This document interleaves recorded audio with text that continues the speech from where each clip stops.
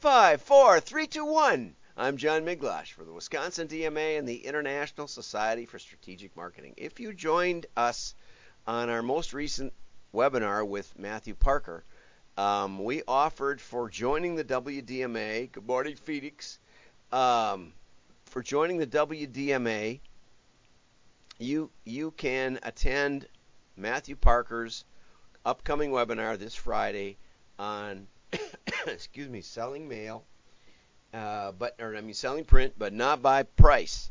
How to avoid selling by price. And I think it's going to be really great. And I want you there.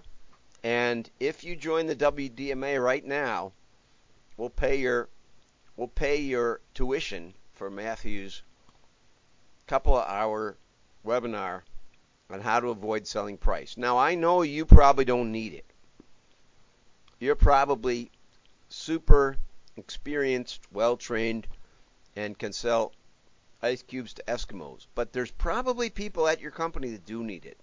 So if you sign up, you can designate anyone you want. And if you have more than 3 people, it pays to get the corporate sponsorship. There's the link. Keith, I actually tested just wdma.org/join, and it somehow converted it to that. I don't know how it even worked, but it did work. So it is possible to do it that way, to do just what I said. But the link is in at least on LinkedIn, on Periscope. Who knows? I don't know who's over there. But it's good this is working because Periscope is shutting down. Anyway, so let's cover the news. I'm thinking maybe I should call this the mail news hour. Or something like that. I had some spicy stuff for breakfast, and it's coming back at me. My style consultant says, don't share that stuff. Too late. I got to find the right button here. There we go. Okay. Two awards of excellence in 2 different contests were won by Stephen Longo, who is a professor at the County College of Morris in New Jersey, I believe, CCM. And he won one of the awards. He won for a direct mail campaign that was tailored to an audience of top corporate decision makers and was customized for each recipient. The Communicator Awards draws thousands of entries every year from around the world and is considered a leading international award program that recognizes excellence in communication across a spectrum of industries. My take on that, because we used to have, the WDMA used to have an awards banquet and stuff. That's how you go under. We haven't had one of those yet, but I'm not saying we won't. But, we focused on mail, and one of the advantages of that was that we were allowed to dictate part of the judging criteria, which was, how did it do? What kind of results did it generate? Whereas a lot of the awards are just beauty contests. So this one, it says, the response rate was over 75%, which is unheard of in the direct mail industry, says Longo. The average response to a conventional direct mail piece nationally is 0.5%. Now, and see, there's where I would differ in judging. I'm not saying 75% response isn't great, but I remember a campaign that an agency did for Apple, and this is way back years ago. And they said what we want to do is we want to mail a gift card, essentially a pre-approved credit card with money for the Apple Store to design firms in America. Well, Apple was a little nervous because it was like $20,000 a piece. Okay, $20,000 on a credit card, free to go buy some Apple stuff, something like that. And Apple was really nervous. It wasn't $20,000, but it was a couple of grand, I think, as a starting point to get you buying new Apple design equipment. And Apple was nervous, and so they said, "Well, I'll tell you what, we'll apply credit score to make sure that only the most successful, credit-worthy designers get the card," which is because designers can sometimes be, let's say, they can change business names very quickly. And so they sent it out, and the response was just through the roof, like 100% response. And so then they had a report to Apple, and they said, well, there's good news and there's bad news. The good news is the response rate was like 100%. Everybody used their card. They ran right out to the Apple store. The bad news is we got the credit score backwards, and so we only mailed it to the low credit designers. And that's why telling me the response rate is like it's a good start. You can't sell anything with a zero response rate, and I've seen campaigns like that as well.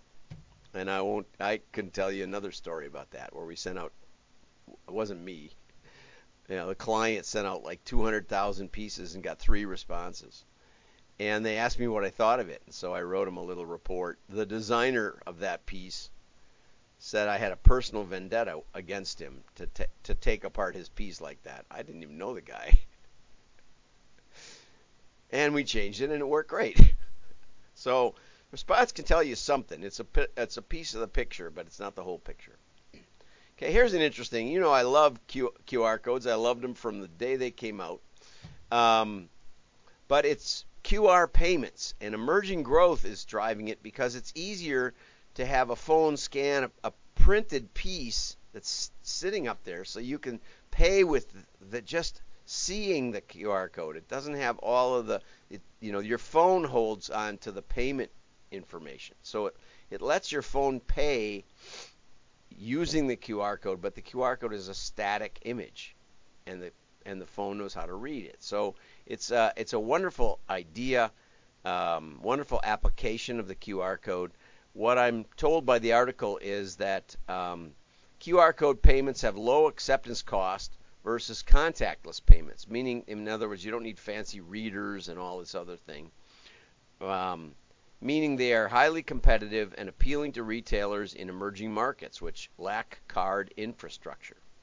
And if you already have credit card acceptance and you all have all that infrastructure, it doesn't cost hardly anything to add the QR payment methodology. Now, I saw it on the gas pumps at Mobil just the other day, and I'm a little curious about it. I think it was for Apple Pay, which I don't have. I don't have any Apple products. But I'm curious, and I'm going to look into it and figure out how to do it. When my style consultant comes today, I'll ask her if she does any of that. But anyway, national QR code payment standards help, as in SGQR in Singapore, and will be major accelerators to the growth in QR payments. But they said, they expect the U.S. QR code payments to reach 2.7 trillion in 2025 by 2025, because these are just really low cost. It's a great thing. I've always loved QR codes. It's an interface between the virtual and the physical. Got it?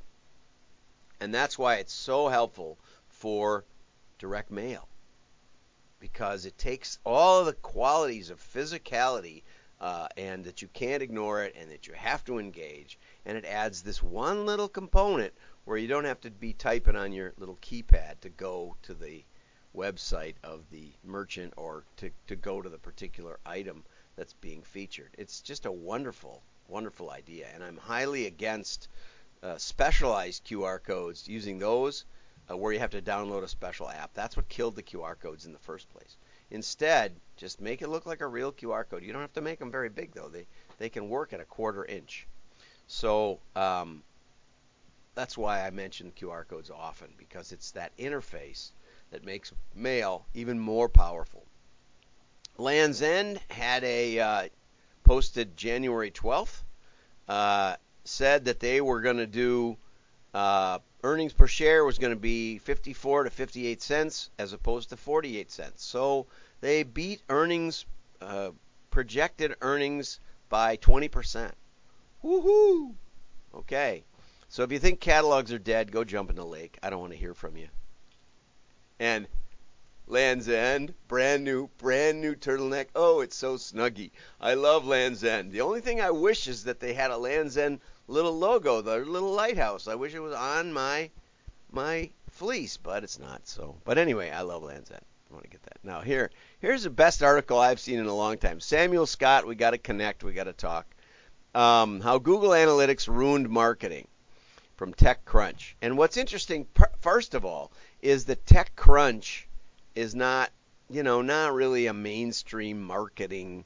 It's not like Marketing News or Marketing Week or Ad Week or something like that. It's tech news, okay? But it's got this great article, and he references a previous article, okay? So marketers in the high-tech world who use phrases such as social media marketing, and we talked about Mark Ritson. He said all the ads. I saw this, digital media strategist, and all the ads are strategic direct media experience or social media experience and all this stuff. Facebook marketing, content marketing, do not understand the basic difference between marketing strategies, marketing channels, and marketing content. Now, I would say understanding content is an important piece of generating content. Obviously, I don't understand it because I talk about mail. I should be talking digital, and then I'd have more followers. Everybody'd be lining up to listen. I'm getting a thoughtful heart there go by. Okay, but and Facebook is its own in a certain sense. It's its own subspecialty. But so I don't know. Facebook savvy, Facebook tech, something. There's a way to say it, but what Samuel is arguing is that Facebook marketing isn't really a thing. No one ever said television marketing. Well, television advertising. I mean, and so he says, there's three strategies. You can do advertising, you can do publicity, or like product placement, or you can do direct marketing in terms of a direct response methodology. There's three strategies. These are strategies, okay? Television is a marketing channel, not a marketing strategy. So you can have, you can have product placement on. you can have an ad placement, or you can have, an infomercial, something like that. that is interactive and is generated with a response device. If a tech marketer creates a video and spreads it on Facebook, here's what he's doing. Strategy is advertising, one of the parts of that mix up above. Content, the video itself, and the channel, which is Facebook. Okay, makes sense? Makes sense. And if suppose someone wanted to create an informational material that aims to rank highly in Google search results, the strategy is SEO, okay, which may need to be added to a new modern promotion mix. I would say that's on a level with public relations, where you're trying to get media and or individuals to pick it up. You're trying to get Google to pick up your promotional piece. Content is the blog post, and I know of someone who takes search terms that are lively right now. Like for example, big data is almost dead. It was big a couple of years ago, now it's dead. Okay? And I did the same thing. I wrote titles with big data in them, and I got lots of hits for a while. Now it's like gone. Okay, so she would take these lively search terms and embed them in her article, use them as part of the way she writes it, so that it has a more likely to be posted by or brought up by Google on the first page. And it's been very effective for her. And she also does it regionally, which is nice. And so she puts key regional indicators in there, so that if you're looking for a dentist in St. Cloud, Minnesota, dentist in St. Cloud will be in there, but so will painless or veneers or cosmetics, or some of these words will be in there too. I don't know if those are good words right now, but that's the kind of thing that she does. So there's better and worse ways to do that, and there's a more generic sense of the term strategy that does apply. You can have a strategy for how to write your article, but that's content creation. That's basic rules of content creation. And so Samuel says this is what he thinks Mark Ritson meant when he wrote his recent controversial marketing week column, stating that marketers need real marketing qualifications. What Mark Ritson, and I did talk about this article, was attacking was that companies are trying to hire things that don't really exist, and I see it all the time. So, you know, he had also written one on the 5 buckets within the promotion mix. But let's go down. Okay, when marketers brainstorm campaigns, they typically start with who is our target audience? What are our goals? Great first question. What's the best message for the audience? In light of those goals, which strategies within promotion mix, advertising, direct marketing, sales promotion, direct selling, publicity, should we use to communicate the message? And there's more than that. What are the best on and offline channels for that strategy to reach the audience? Okay. What marketing collateral and creative should we create and transmit based on answers to the 4 questions? How can we measure the results based on which metrics are relevant to each strategy within the promotion mix that we will use?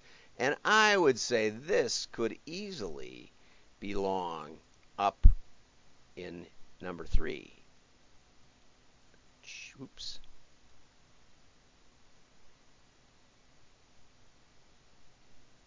It's a little hard to draw with a straight edge. Okay, how do we measure? Has a big impact on how you do the rest of the promotion mix. Okay, now along comes Google Analytics, and this is the punchline. Google Analytics is used by 55% of all websites, and as a traffic analysis market share, it has a market share of 83%. More than half of those websites use GA as their only source of marketing data. GA pushed marketers to change their focus from strategy to channel. And I've been talking about this for years, right? That Google, just the way it's set up, makes you think that digital is everything, okay? Because what you do offline doesn't show up very well.